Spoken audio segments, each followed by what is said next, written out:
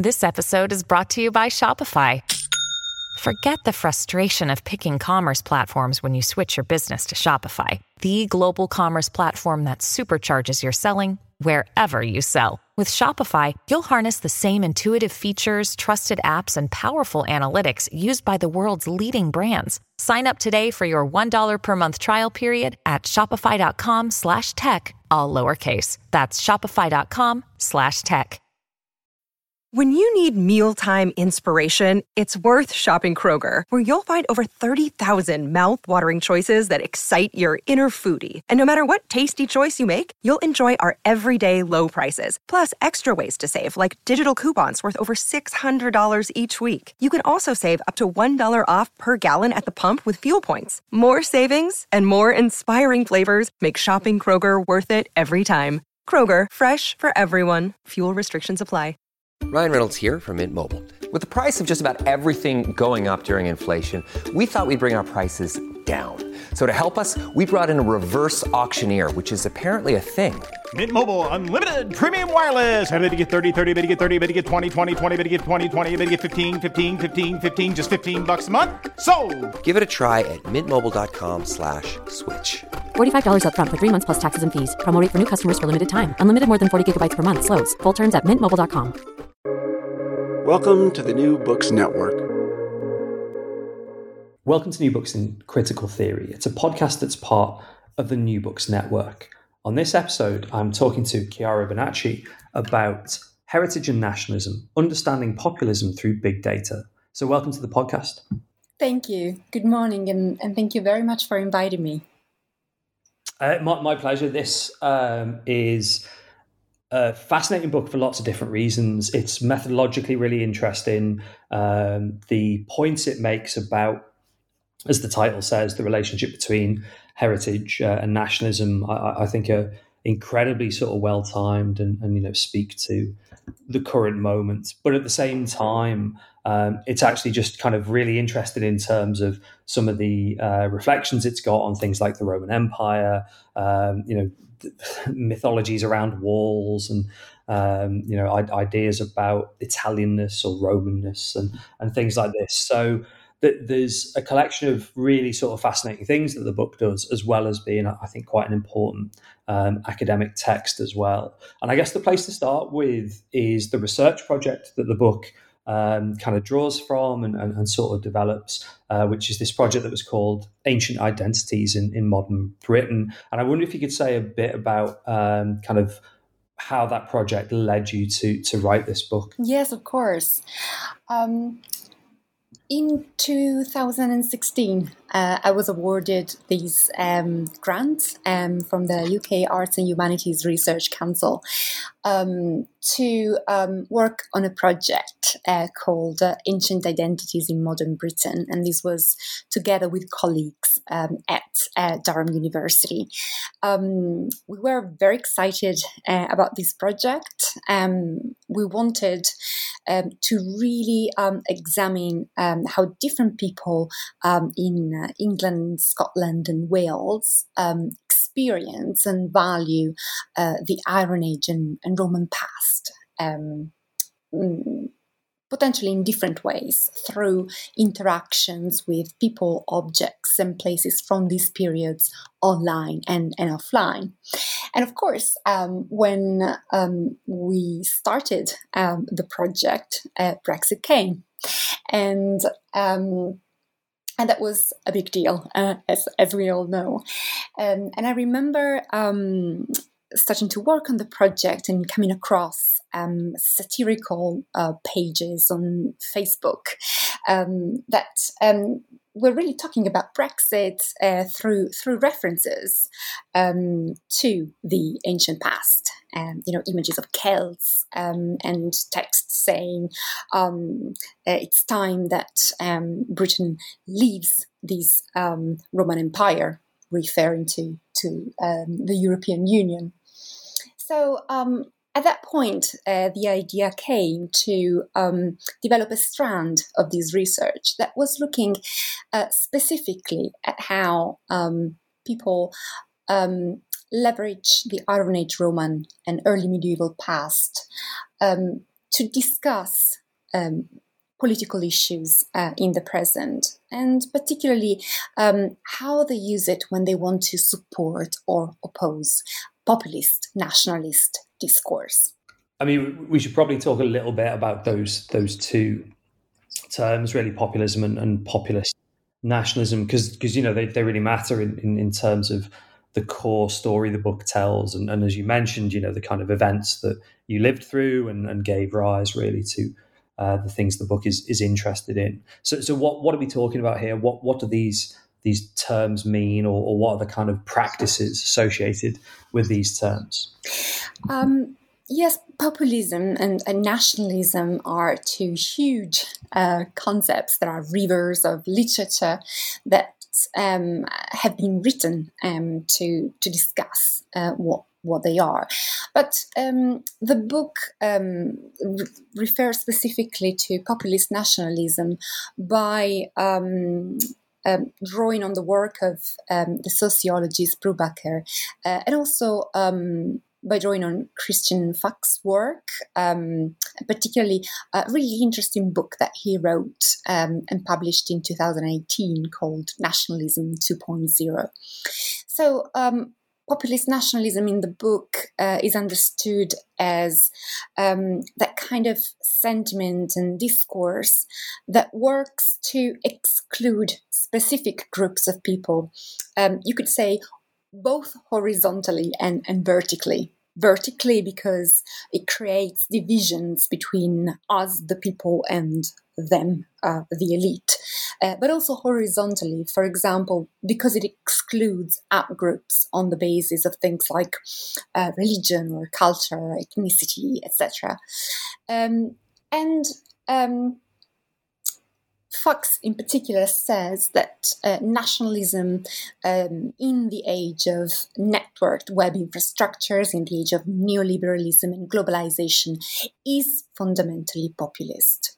It has cultural, economic and political dimensions, and it divides between and creates divisions between in-groups and out-groups in order to defend what he calls the idea of our country, our economy, and our way of life.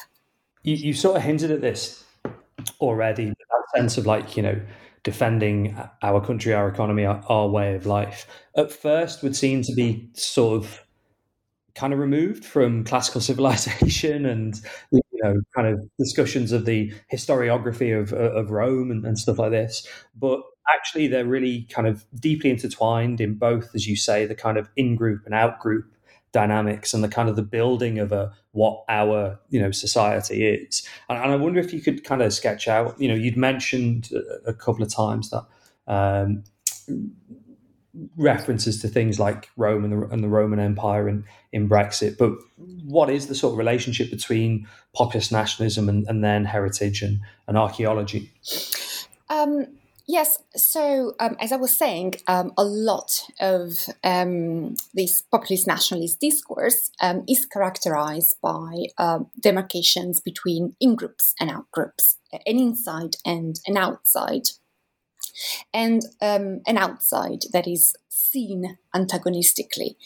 And the way in which we often experience and frame the past in contemporary society is also through oppositions. We often oppose one period to the period that came first or to the period that came afterwards.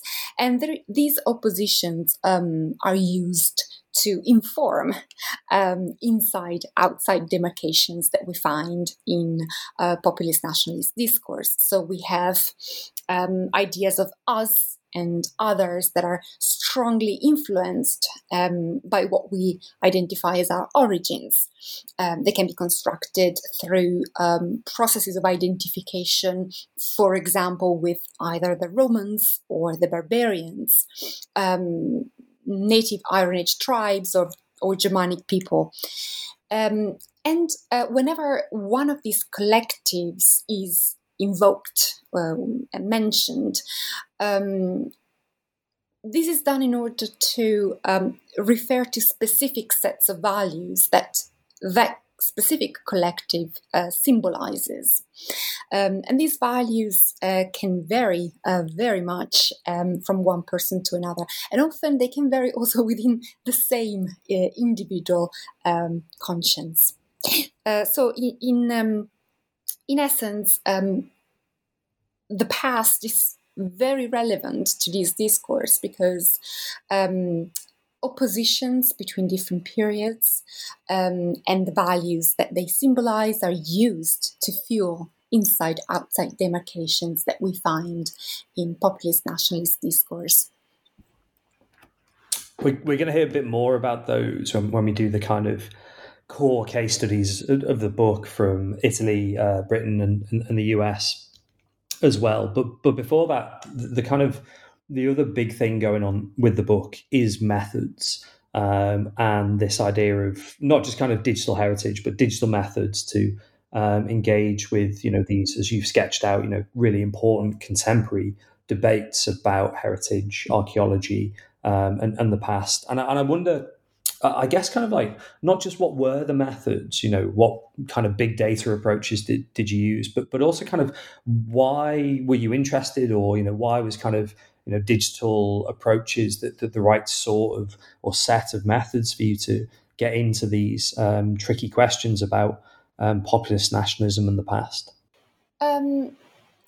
Big data approaches in heritage, and particularly to look at heritage experiences and heritage values, have not been used very much up to now. And this is partly because very often heritage researchers tend to have a background in the humanities and tend to lean towards more qualitative approaches. But for this specific study, it was really important to integrate more qualitative kinds of analysis, content analysis, with data-intensive kinds of analysis that drew on large volumes of big data. So it's in total about 60 million data points were analyzed. And why? Well, because by looking at social media data at scale in these quantities, it was possible to find those rare occurrences when people talk about the present, talk about their political ideas by referencing the past. And those rare occurrences, when they do these spontaneously without being questioned and specifically asked, as you would in a survey, for example. And this was really important in order to inform the kind of study, the kind of research that I wanted to undertake. There is also another reason. Social media are very much the spaces where populist nationalist discourse is expressed. Of course, not the only spaces where you can find it, but spaces where you can indeed find it. And this is because they are spaces where politicians, political parties can voice this kind of discourse, and people can respond. They can voice their concerns, what they feel is oppressing them, the kind of political futures they hope to see happening. And politicians, again, can respond to grievances. They can respond to whatever large numbers of people are expressing on their pages. So, as Gerbaudo, a sociologist, says, there is almost an elective affinity, you could say, between social media and populism for this reason.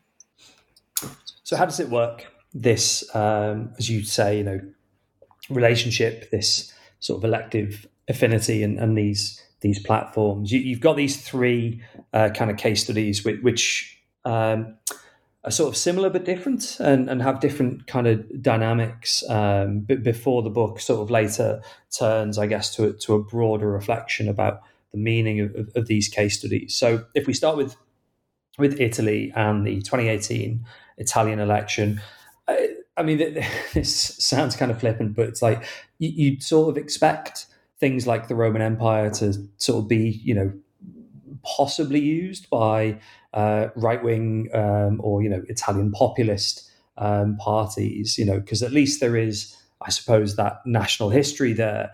But as you kind of get into it in the book, there are very specific things that come through. It's not a discussion of the history of Italy. It's a discussion of things like, Roman imperialism, these kind of like mythical, heroic figures. And as you've mentioned earlier, lots of in-group and out-group, lots of kind of border drawing. So what was going on with the Italian use of heritage for populist reasons? The Italian case study was very interesting because what came out of the 2018 election was effectively a coalition government that saw governing together the League, the Northern League, and the Five Star Movement, which were at the time could be defined as two populists and Eurosceptic parties. One more techno-populist and post-ideological, the Five Star Movement, and the other more strongly conservative, more right-wing, the League. So what was possible to see? Well, first of all, I analyzed both the ways in which Iron Age and Roman and early medieval past were leveraged by these parties and their leading politicians. And then I looked at how they were leveraged by their base, so by those who were posting on their public Facebook pages. And what I could see is that in the majority of cases, they were supporting the narratives put forward by the two parties and leading politicians I mentioned. And what was possible to see is that the official Facebook pages of the League and the Five Star Movement and the Facebook discourse of their leaders, so Matteo Salvini and Beppe Grillo, made a very thin use of heritage. So they don't really refer to specific aspects of the Iron Age or the Roman periods. Something that should be said is that in 2013, the League ceased to be a party that was advocating for the separation of the north of Italy from the south. And it was at that point in time that it started to be a nationalist party that wanted to appeal to a national electorate. So in terms of references to the past, in 2013, the League moved from a celebration of Celtic origins, free Celtic origins, to more civilizationalist narratives that linked Christian traditions with broad ideas of Italy's cultural and artistic greatness. And differently, the Five Star Movement defined itself as the national heritage. They presented the movement and their online platforms as mechanisms to shape the national heritage of Italy and any future legacies. So history was made in the now by this techno-populist party, and it was written on some sort of historical historical tabula rasa, so a clean slate.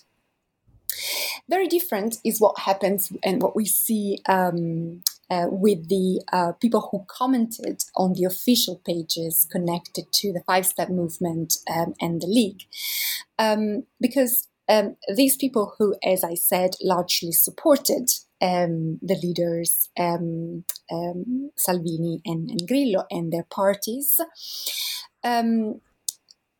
expressed populist nationalist discourse in ways that made much more specific references to pre-modern periods.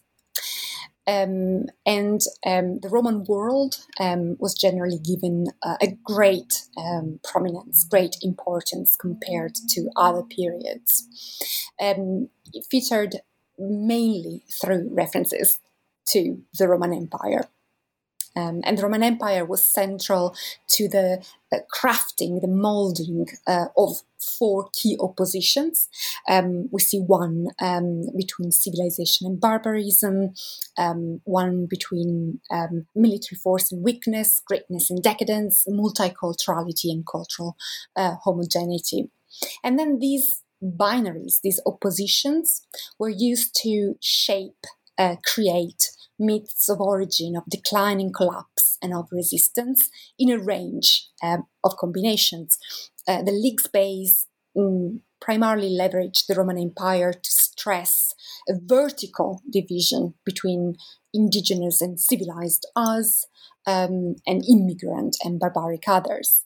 Whereas, for example, comments from sympathizers of the Five Star Movement tended to revolve more around a separation between the people and the elite. So, for example, the Roman Empire was called to refer to the corruption of the current political elite that would lead to the collapse of Italy in the same way as the corruption, in the words of the Roman elites, led, again, in the minds to the fall of the Roman Empire. I mean, there's a lot of different strands to that analysis and the kind of themes, some of which, complement each other, some of which is kind of contrasting. And later on in the book, you've got slightly different kind of examples for the British and the American case studies, but you've also got this continuation of these, some contrasts and some kind of complementarities. And I wonder, what are the kind of comparisons between how heritage was used in the Brexit referendum, how Trump talked about walls? Like, the Trump chapter is really remarkable. There's a lot of stuff going on with the Trump chapter, but yeah, how are they kind of similar and how are they different in terms of the discourses and the reactions on social media as compared to the Italian case study? Yeah, so the three case studies all have an underlying theme, which is that of border control and mobility. And this theme characterizes them all. In the Brexit chapter, I looked at the Facebook discourse of leading politicians and parties right before and after the Brexit referendum, and then I looked at about 360 public Facebook pages that talked about Brexit, that featured Brexit in the title, the description, and how the past was used in those pages. And there are lots of things that could be said in terms of differences and similarities, but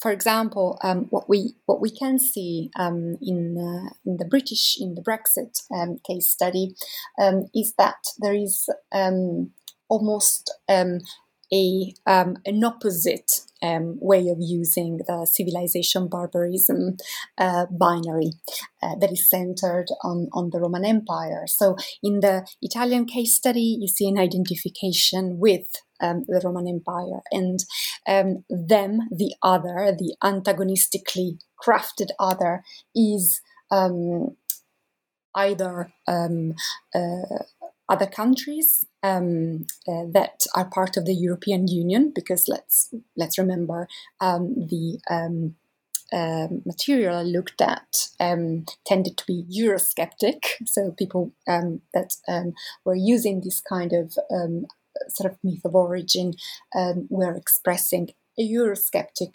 positions.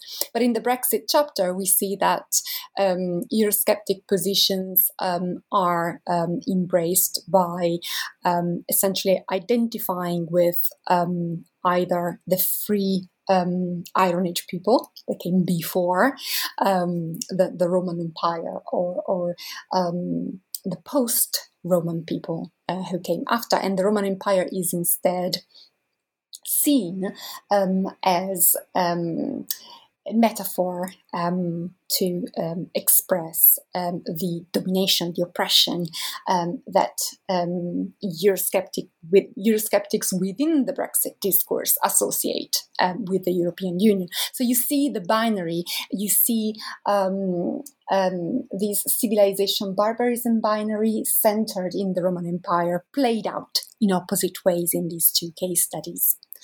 There are also other similarities and differences related, for example, to the ways in which this past is leveraged, whether or not, for example, expert voices are mentioned.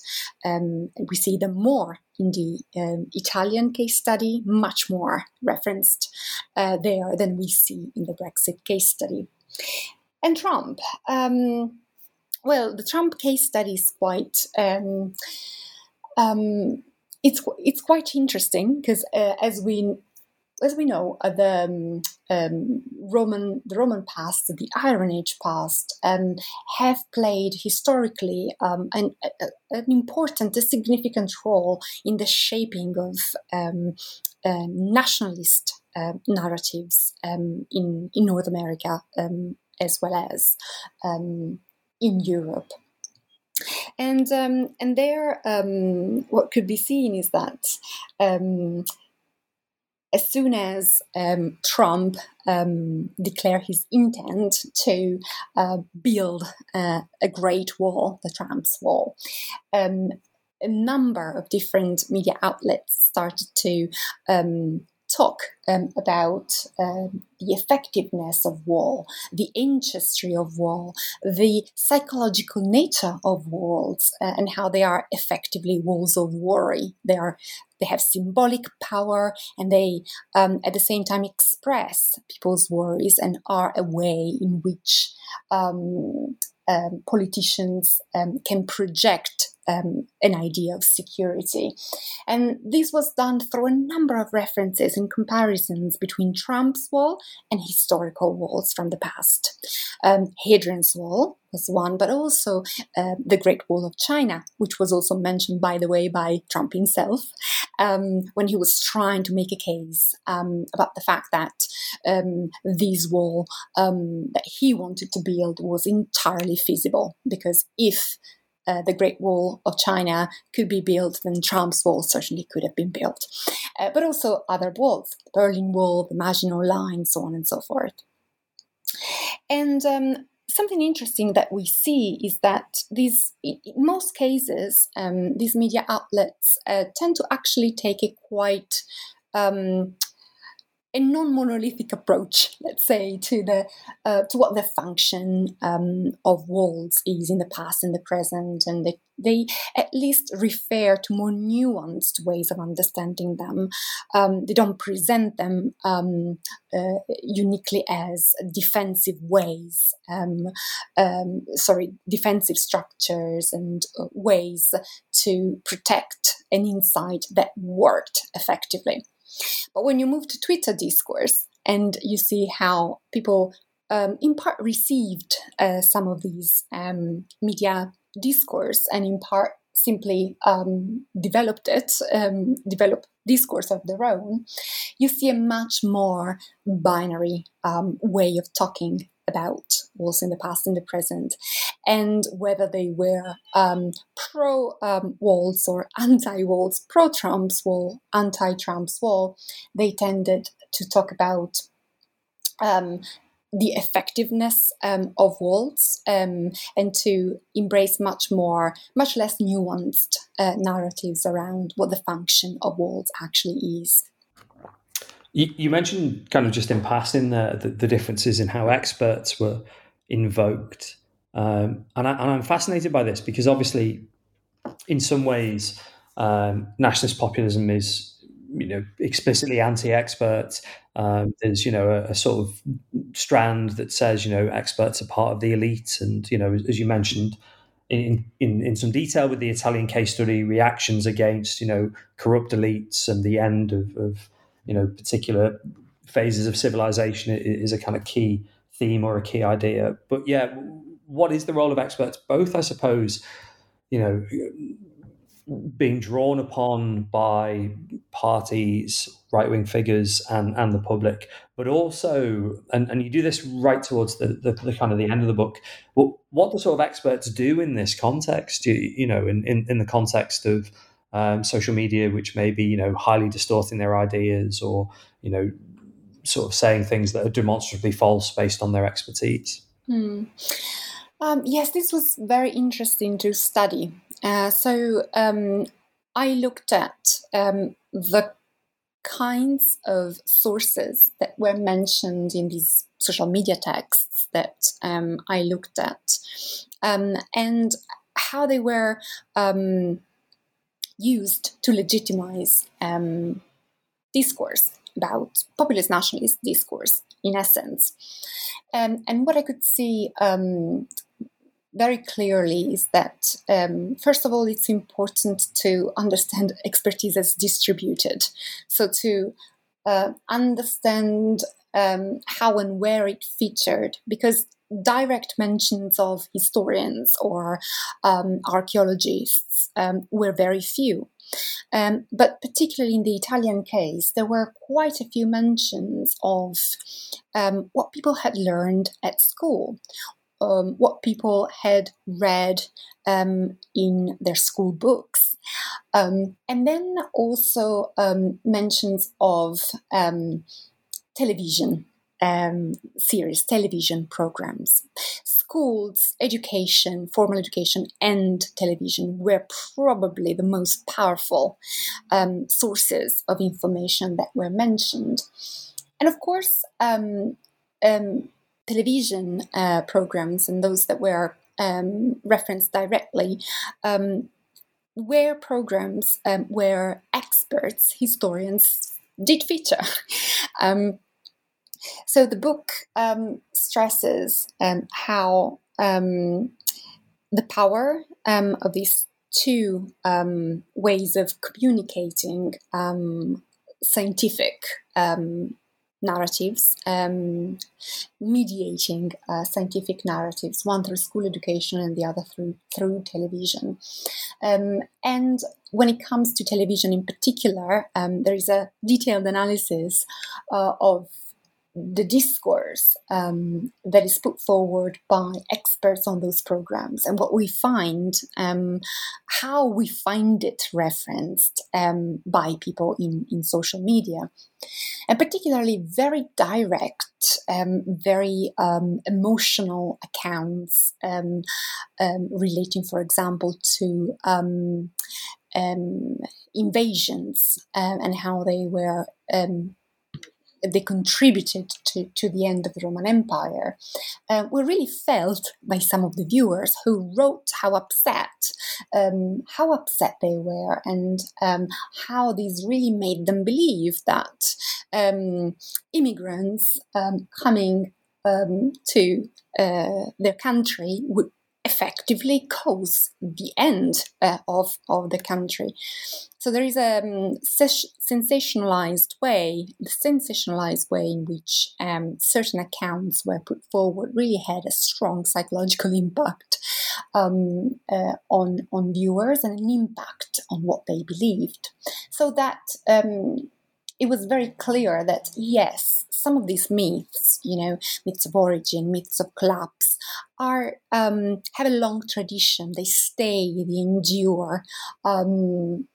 They've been there for a long time, but they've been played out in different ways, and they are almost filled by narratives that are still, in part, we see in the hands of experts, which is why we should really be careful in the way in which we present some of the information that we, some of the interpretation that we develop through our research, if you like. I mean, that's one of many insights that I think the book puts forward, and the book, as I mentioned at the start, is kind of essential reading for lots of different reasons. And one of the things that strikes me, kind of in conclusion, is where you go next for this analysis, and what kind of themes, not just from this particular focus or case study of populist nationalism, but also actually where the methods and I guess where the kind of framework you've got in the book might go next. Yes, at the end of this study, I really came to the conclusion that weighing the pros and cons of adopting the kinds of methods that I did adopt, and focusing on an analysis of heritage values as they're put forward on social media, it is really worthwhile to pursue these kinds of big data-driven studies of interactions with the past through social media, despite their challenges, there are many challenges, because they can unlock insights that we could have not really developed by using more traditional forms of investigation. This idea that I was mentioning at the beginning of capturing rare moments when people use the past to describe how they see the present, and how they see the future as well, is really powerful and very, very informative. And going forward, it could be really interesting, and this is one of my plans, on the one hand, to extend some of these investigations in a comparative way to different contexts, also beyond Europe and North America.